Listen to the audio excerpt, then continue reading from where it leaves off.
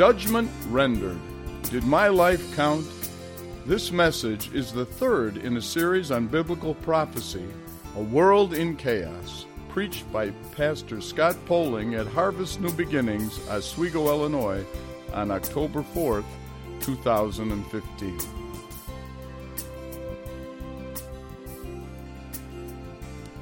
Some high-profile scrutiny happened in Washington, D.C. this past week. Planned Parenthood President Cecilia Richards was on the hot seat. 5 hours of questioning before a watching nation. Grilled at a hearing by the United States House of Representatives Oversight and Government Reform Committee, and she did a lot of squirming. You know, that's what happens when the truth comes out. People squirm. The eyes of the world are on you when you stand to lose everything that you've gained, when you're held accountable for previous words you've spoken or actions that you've taken. When you thought what was hidden, all of a sudden is revealed before everybody. Christian, believer, follower of Jesus Christ, listen very, very carefully. The truth is going to come out. I want you to hear this. Your words and your actions in this life are going to come to light. Not only that, your motives, the reason you did what you did, will be revealed and made known. And what we thought was hidden will be presented. Sadly, some of us here tonight are going to be doing a lot of squirming. And it's not going to be before some government oversight committee or earthly judge or jury, but before the judgment seat of Almighty God. And you may say, whoa, wait a minute, Pastor Scott, I'm a Christian. I'm not going to be judged at all. I've avoided the judgment. Christ is my Savior. It is true, Romans 8:1, no condemnation is there for those who are in Christ Jesus. We're not talking about judgment based on eternity and for salvation. We're talking about judgment based on how you lived your life here on earth. Your faithfulness to God, your lack of faithfulness to God. Your stewardship with the time that He gave you, the money that He gave you, the spiritual gifts that He's given every single one of us. You may say, well, wait a minute, what about this judgment? Where is that in the Bible? I am so glad you asked. It's one of the most important prophecies that is often overlooked for Christians. The judgment seat of Christ. And last week we studied 1 Thessalonians chapter 4, this amazing prophecy of this dual resurrection and return of the Lord. Jesus returning for the souls of dead believers and resurrecting their bodies in the earth and calling up His loved ones from the earth and rapturing them into the air. And you may say, well, what do we do in heaven when we're up in heaven? When we're up in heaven, we know all hell breaks loose on this earth, 7 years of tribulation. But what do we do while we're up there? And it's not what many Christians think. We're not strumming on harps all day, learning new praise songs. We're not high-fiving each other, walking streets of gold. God has a very important meeting set up with each and every one of His children. And every single one of us, myself and you included, will come before the judgment seat of God and give an account for our lives. For some, it will be a time of remorse. There will be sadness for what could have been, sorrow for not living our life more fully for God while we were here on this earth. For others, it'll be a time of recognition and rejoicing. God's commendation, well done, good and faithful servant, and a reception of approval with rewards for service and for stewardship. There are 4 main passages in Scripture on the judgment seat of Christ, and we're going to look at each of those passages tonight. So if you have your Bible, I want you to turn to Romans chapter 14 to begin with. Romans chapter 14, as we continue our series, A World in Chaos, Is This the Beginning of the End? Tonight's message, Judgment Rendered. Did my life count? Did my life count? The judgment seat and what we learn first from Romans chapter 14. Turn to Romans chapter 14 and read along as I read, starting in verse 10. But you, written to Christians, but you, why do you judge your brother? Or you again, why do you regard your brother with contempt? For we will all stand before the judgment seat of God.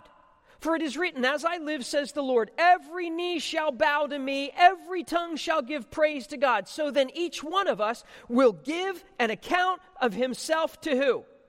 To God. This passage is couched in the context of judgmental Christians. I want you to hear this right off the bat. It is not your job to judge another. It's not your job to judge your brother. Kind of sounds like biblical Dr. Seuss, doesn't it? It's not your job. You are not called to judge other believers, other Christians. What this passage reveals right off the bat is we got a problem in the church.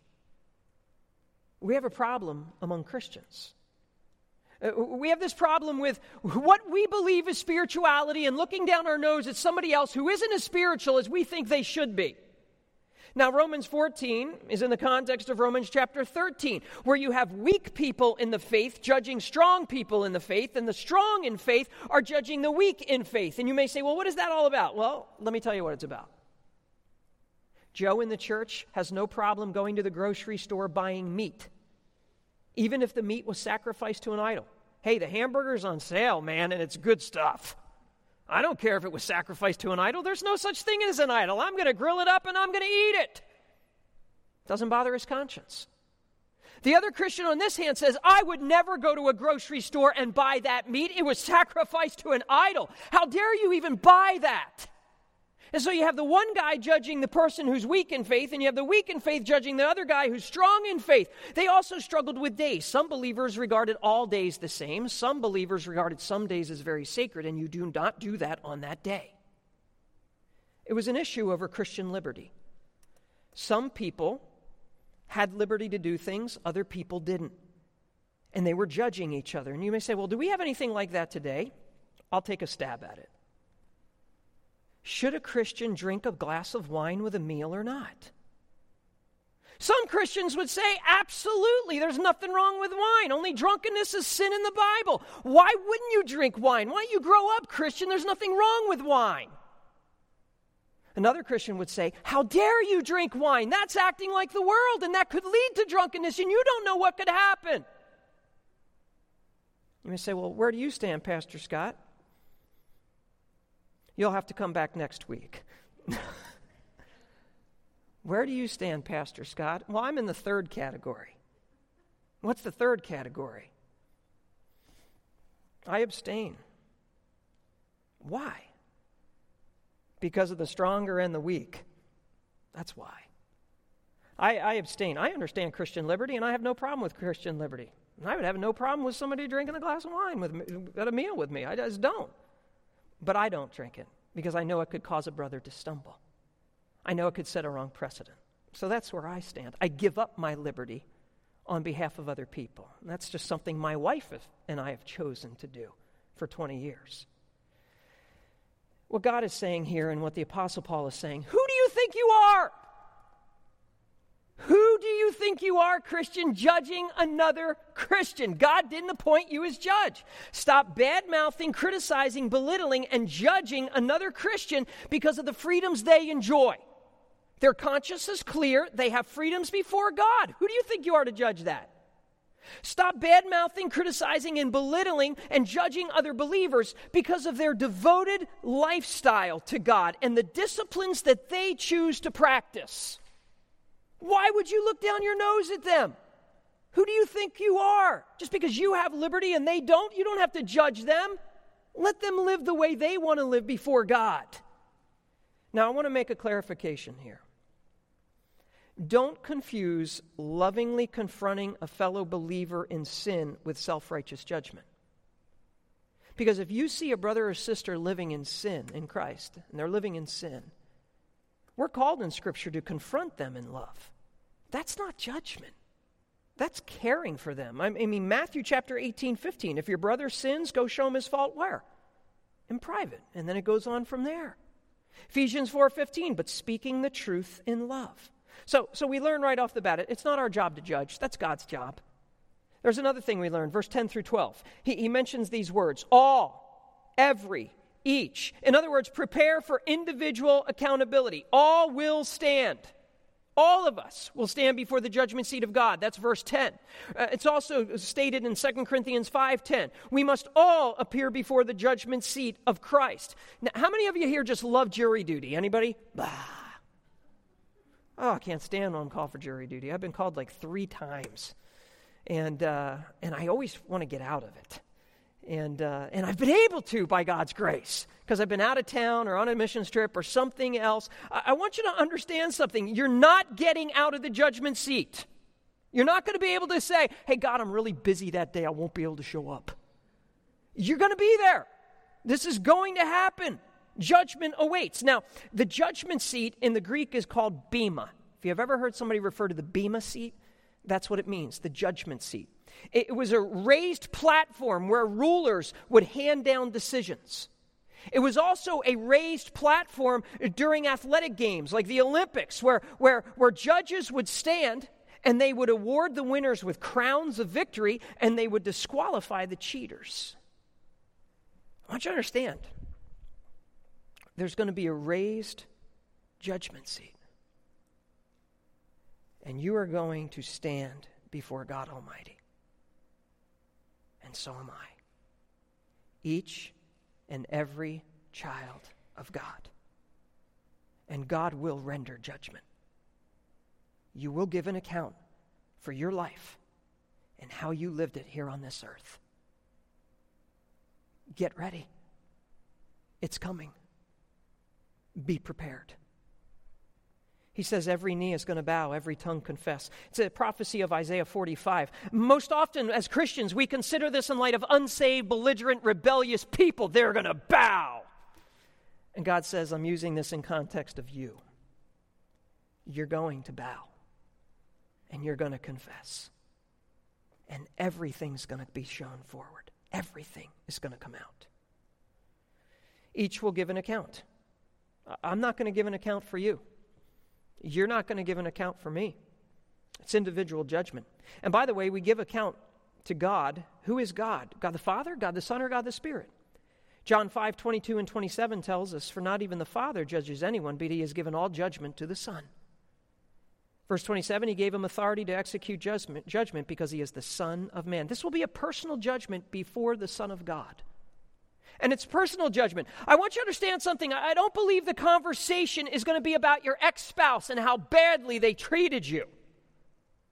That's not what God's going to talk to you about. He's going to talk to you about your actions and how you treated others. The conversation is not going to be about your boss and how they cheated you out of all that money. I believe the conversation is going to be about you and your money. What did you do with the money I allowed you to have? How did you spend it? How did you use it? I don't believe the conversation is going to be about your neighbor or your relative and how they've been gossiping and slandering you. No, I believe the conversation is going to be about us and our mouths and what we've said behind people's backs. You may say, well, where's that in Scripture? What are we going to be judged on? Matthew 12:36. I tell you that every careless word that people speak, they shall give an accounting for it in the what? The day of judgment. This should scare us spitless. God has been recording every single text message you've sent, every single private message you've sent, every single conversation you have ever had, and I have ever had. Everyone. And it will be presented. James chapter 3, verse 1, what else will we be judged on? Let not many of you become teachers, my brethren, knowing that as such we will incur a what? Stricter judgment. Don't be a preacher unless God absolutely calls you. Because there is a stricter judgment coming for we who hold the precious word of God and present it. Did I take away from the word of God? Did I add to the word of God? Did I let God's word speak as God's word? There is a stricter judgment coming for those who preach and teach the holy word of God. Listen up, televangelists of this world. All actions, Ecclesiastes 12:14. God will bring every act to judgment, everything which is hidden, whether it is good or evil. James 5:8-9. You too be patient, strengthen your hearts, for the coming of the Lord is near. The coming of the Lord is near. Don't complain, brethren, against one another, so that you yourselves may not be what? Judged. Behold, the judge is standing right at the door. Again, be careful how you talk about people. This is a very fascinating passage in Hebrews 13:7 regarding church leaders.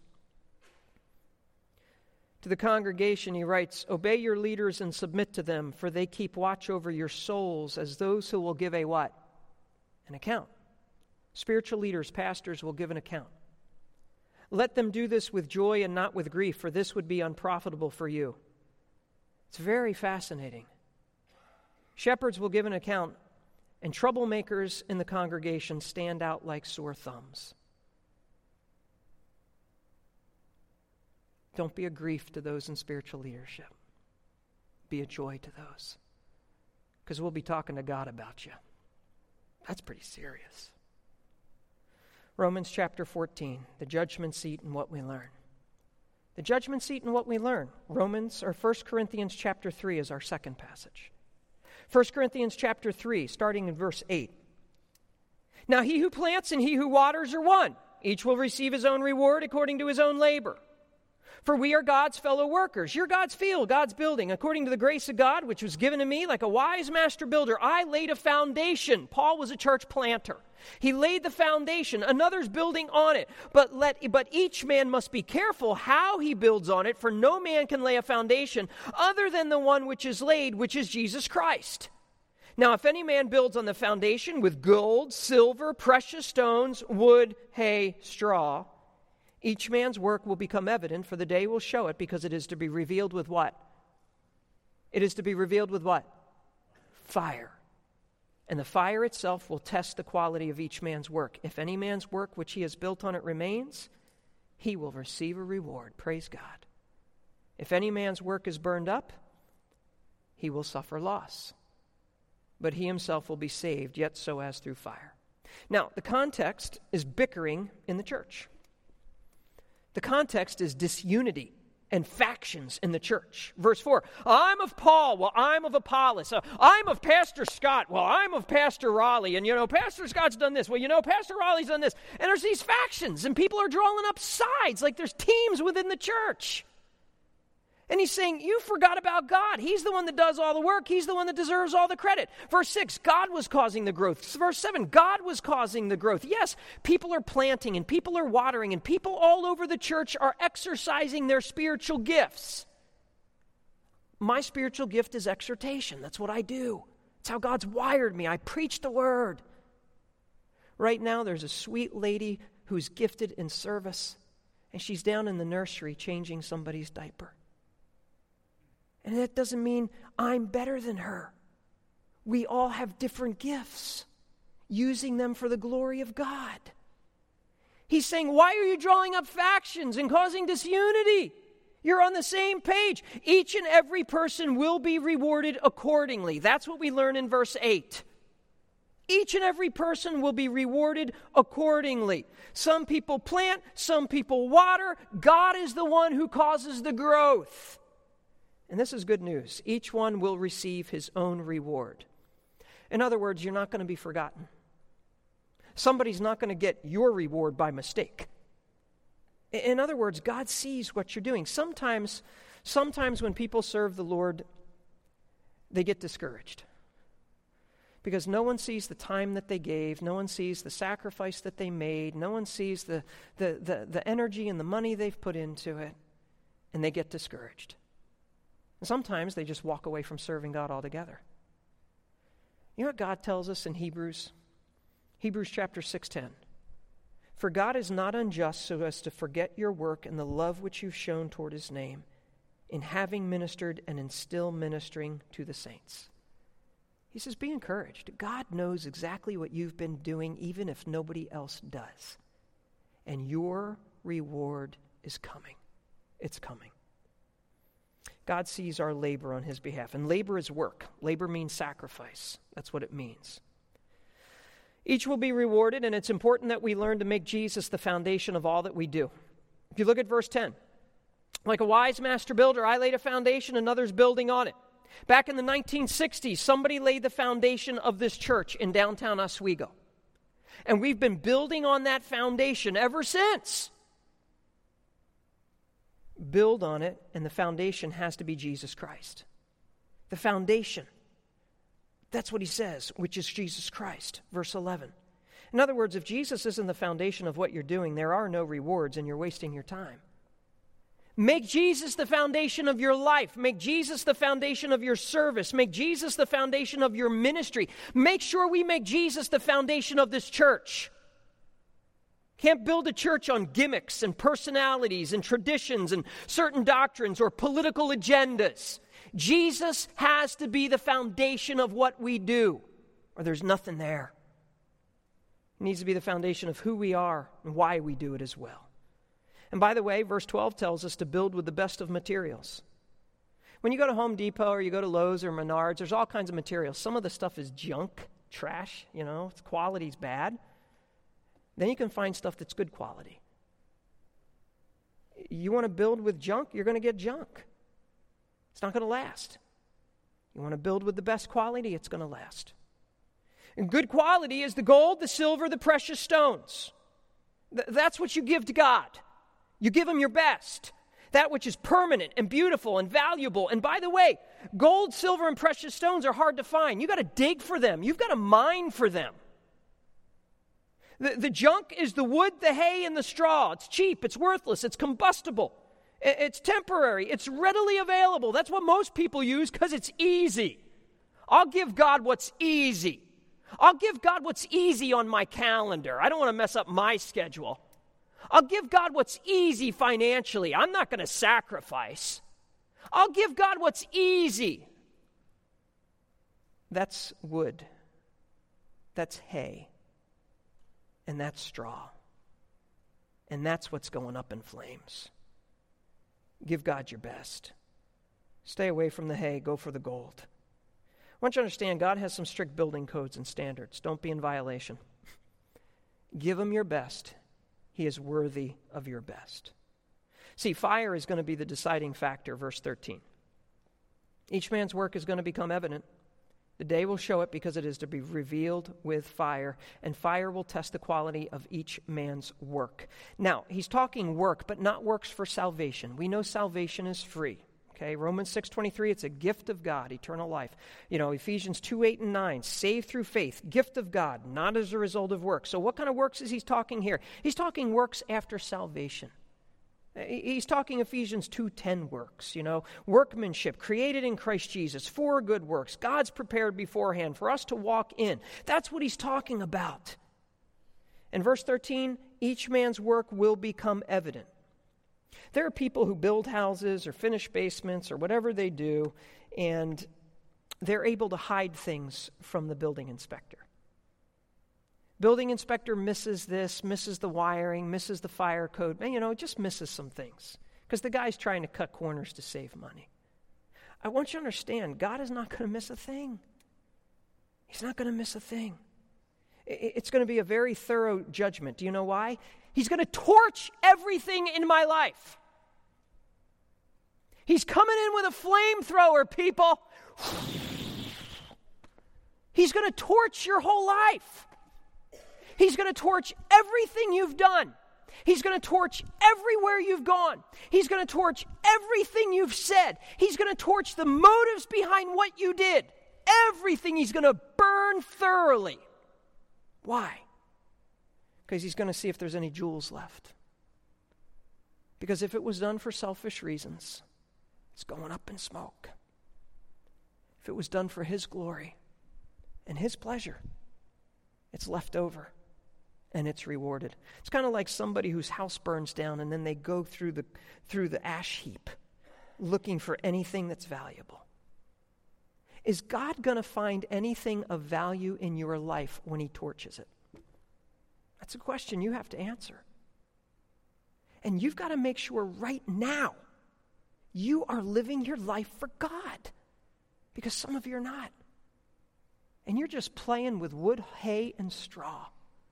Every day, all day. And it's going up in smoke. Because you will be standing before the judgment seat of Almighty God. The judgment seat will be a time of loss and a time of reward. Look at verse 14 and 15. If any man's work which he has built on remains, he receives a reward. If any man's work is burned up, he suffers loss. But he himself will be saved, yet so as through fire. There are rewards that will be received. This is a beautiful gift of grace from God. We learn of crowns received in Scripture. 1 Corinthians 9:25, everyone who competes in the games exercises self-control in all things. They do it to receive a perishable wreath, but we an imperishable crown. 2 Timothy 4:8, in the future there's laid up for me the crown of righteousness, which the Lord, the righteous judge, will award to me on that day, and not only to me, but also all who have loved his appearing. There's a crown for those who look to the heavens and wait for God's return. 1 Thessalonians 2:19 and 20. For who is our hope or joy or crown of exaltation? Is it not even you in the presence of our Lord Jesus at his coming? At his coming, he is coming, he is coming, he is returning. For you are our glory and joy. 1 Peter 5:4, and when the chief shepherd appears, you will receive the unfading crown of glory. James 1:12, blessed is the man who perseveres under trial, for once he has been approved, he will receive the crown of life, which the Lord has promised to those who love him. There are rewards that will be received, but there will also be loss that will be experienced. I want you to understand this. Verse 15, if any man's work is burned up, he will suffer loss. Loss will be experienced in heaven. We don't often think of that. For some people, there will be loss in heaven. Maybe that's why some shrink in shame at the thought of his coming. 1 John 2:28, little children, abide in him, so that when he appears, we may have confidence and not shrink away from him in shame at his coming. In other words, change your life now. You get to decide whether there will be sorrow or reward. You get to decide now whether there will be remorse or rejoicing. And it's decided by how you and I live our lives right now. What we do and why we do and who we do it for. No more wasting our lives on wood and hay and straw. Salvation is secure. We don't lose our salvation. He himself will be saved, yet so as through fire. God's grace is secure. There is no work we do for salvation, so there's no work we can do to lose salvation. John is very clear, that our salvation is secure. Fourfold salvation, eternal life, never perish. I hold you in my hand. My Father holds you in his hand. You can't lose your salvation. But the works that are burned up are such a loss. The judgment seat and what we learn from Romans 14, from 1 Corinthians 3, and then from 1 Corinthians chapter 4. 1 Corinthians chapter 4, verse 3 through 5. Listen to this. But to me it is a very small thing that I may be examined by you or by any human court, writes Paul. In fact, I don't even examine myself. For I am conscious of nothing against myself, yet I am not by this acquitted. But the one who examines me is who? The one who examines me is who? The Lord. Therefore, do not go on passing judgment. Stop judging each other, Christians, before it's the time. But wait until the Lord comes. There it is again. He's coming. He's coming. He's returning. Who will both bring to light the things hidden in darkness and disclose the motives of men's hearts. And then each man's praise will come to him from God. Again, God's judgment of you is the only one that matters. Don't miss this. God's judgment is the only one that matters. In other words, be unfazed at the criticisms and judgments of other people. That's what Paul says. Look at verse 3. To me, it's a very small thing that I'm examined by you or by any human court. In other words, you know what he's saying? People are going to examine you. They're going to put you under their microscope. They're going to check you out. People are going to question you with an eye of suspicion. That's what they're going to do. They're going to criticize you. They're going to critique you. And some of them are going to do it right to your face. And some of them are going to do it behind your back. Hey, I've been in ministry 20 years, friends. Anybody in public leadership knows this. But it's not just those in public leadership. It's every single one of us. We will be criticized. We will be examined. we will be critiqued. Now, you know what Paul says? Don't focus on other people's evaluations of your work or your ministry. Paul didn't. You know what happens if you do? You fall into the trap of trying to please people instead of please God. You've got to be focused on God's judgment of you, not other people. And some of you are so uptight and so upset because so-and-so said this and so-and-so said that, and they critiqued you or they criticized you. You gotta water off a duck's back. You got to move forward. And you've got to deal with this and say, God, you're my only judge. I am accountable to you and you alone. And let God give you that freedom that some of you have lost because you've been trying to please people, running around like a crazy person. God is your judge, and only God. God's judgment is far more important than sinful, finicky, picky, carnal people's judgment. And don't forget it. Verse 4, he says, but I keep a clear conscience. I am conscious of nothing against myself, yet by this I'm not acquitted. To the best of my ability, he says, I'm being honest with the Lord and I'm seeking God's approval. But he says, I'm not by this acquitted. What does he mean by this? Well, a clean conscience doesn't necessarily acquit us or validate our life or automatically approve what I've done. Why? Why doesn't a clear conscience do that? I'll tell you why. Because we in our sinfulness tend to justify ourselves. We in our sinfulness tend to be biased in our own favor. That's why. We always act that way. We always give ourselves the benefit of the doubt. You know what he says? I got to remember God's the one that's going to judge me. His judgment truly is the only judgment that matters. Not someone else's, not even myself. God's. What do we learn next? That all that is hidden will be disclosed. Look at verse 4. The Lord is coming, and he's going to bring to light the things that are hidden in darkness and disclose the motives of men's hearts. Ooh, geesh. We are not getting away with anything. Nothing. It's all coming out. Here's some good verses to remind us. Proverbs 5:21. For the ways of a man are before the eyes of the Lord, and he watches how many of his paths? All of them. That's in the context of adultery, by the way. Oh, God sees where you go. God knows just what you just did. God sees all sexual immorality, and he makes note of it. It's coming back.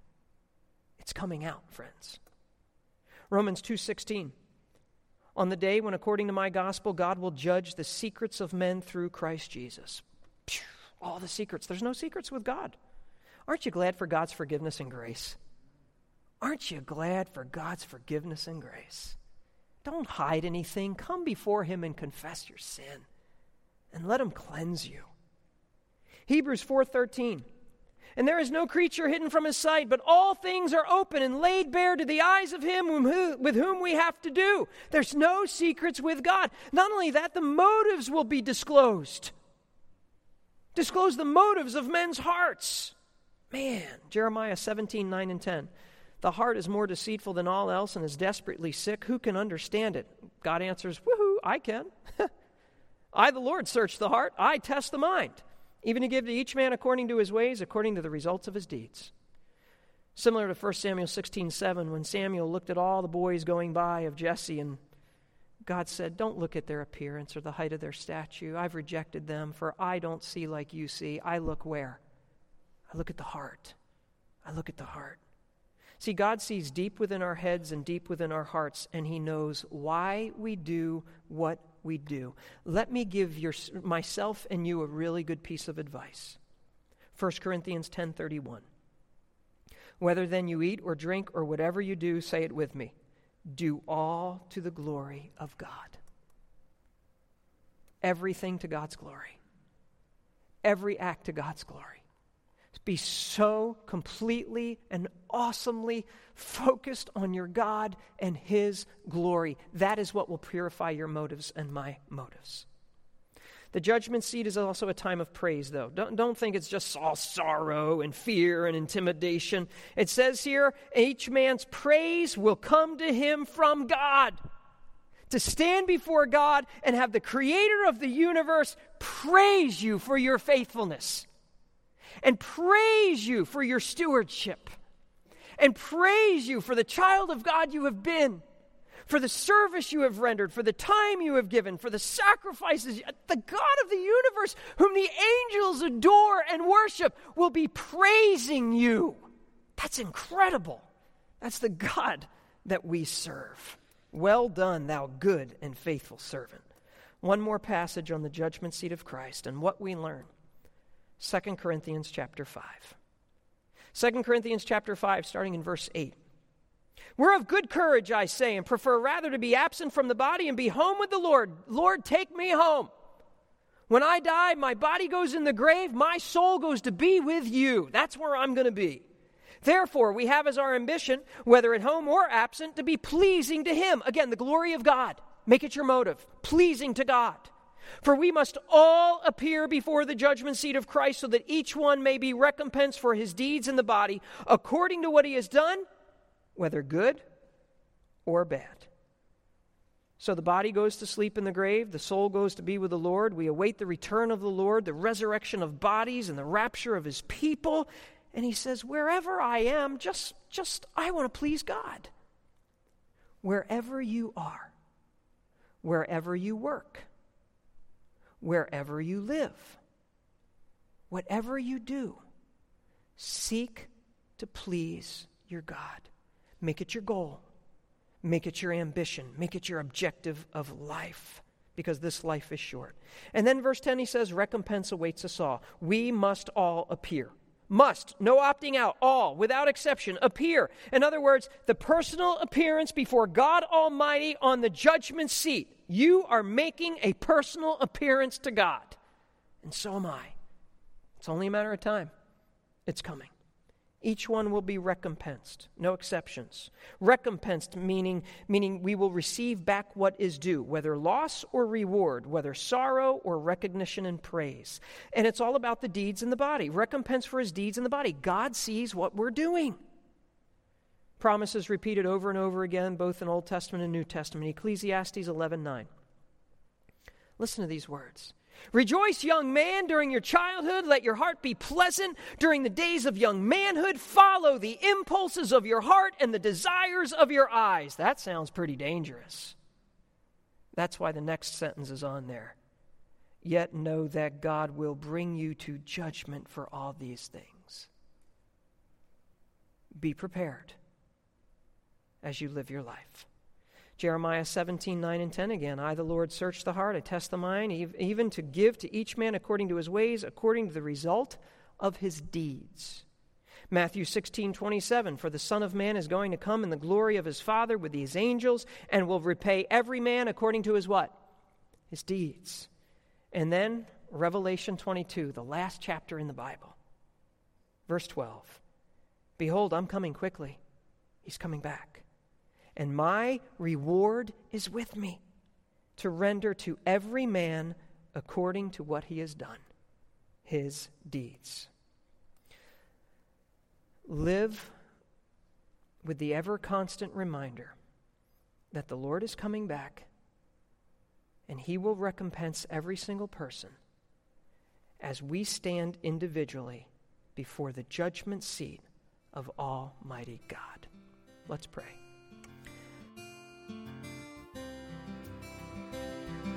It's our prayer that this message has been an encouragement to you and challenged you in your walk with God. If you have any questions about what it means to be a Christian or find yourself in need of spiritual encouragement, please give us a call at 630-554-3858 or contact us at www.harvestnewbeginnings.com.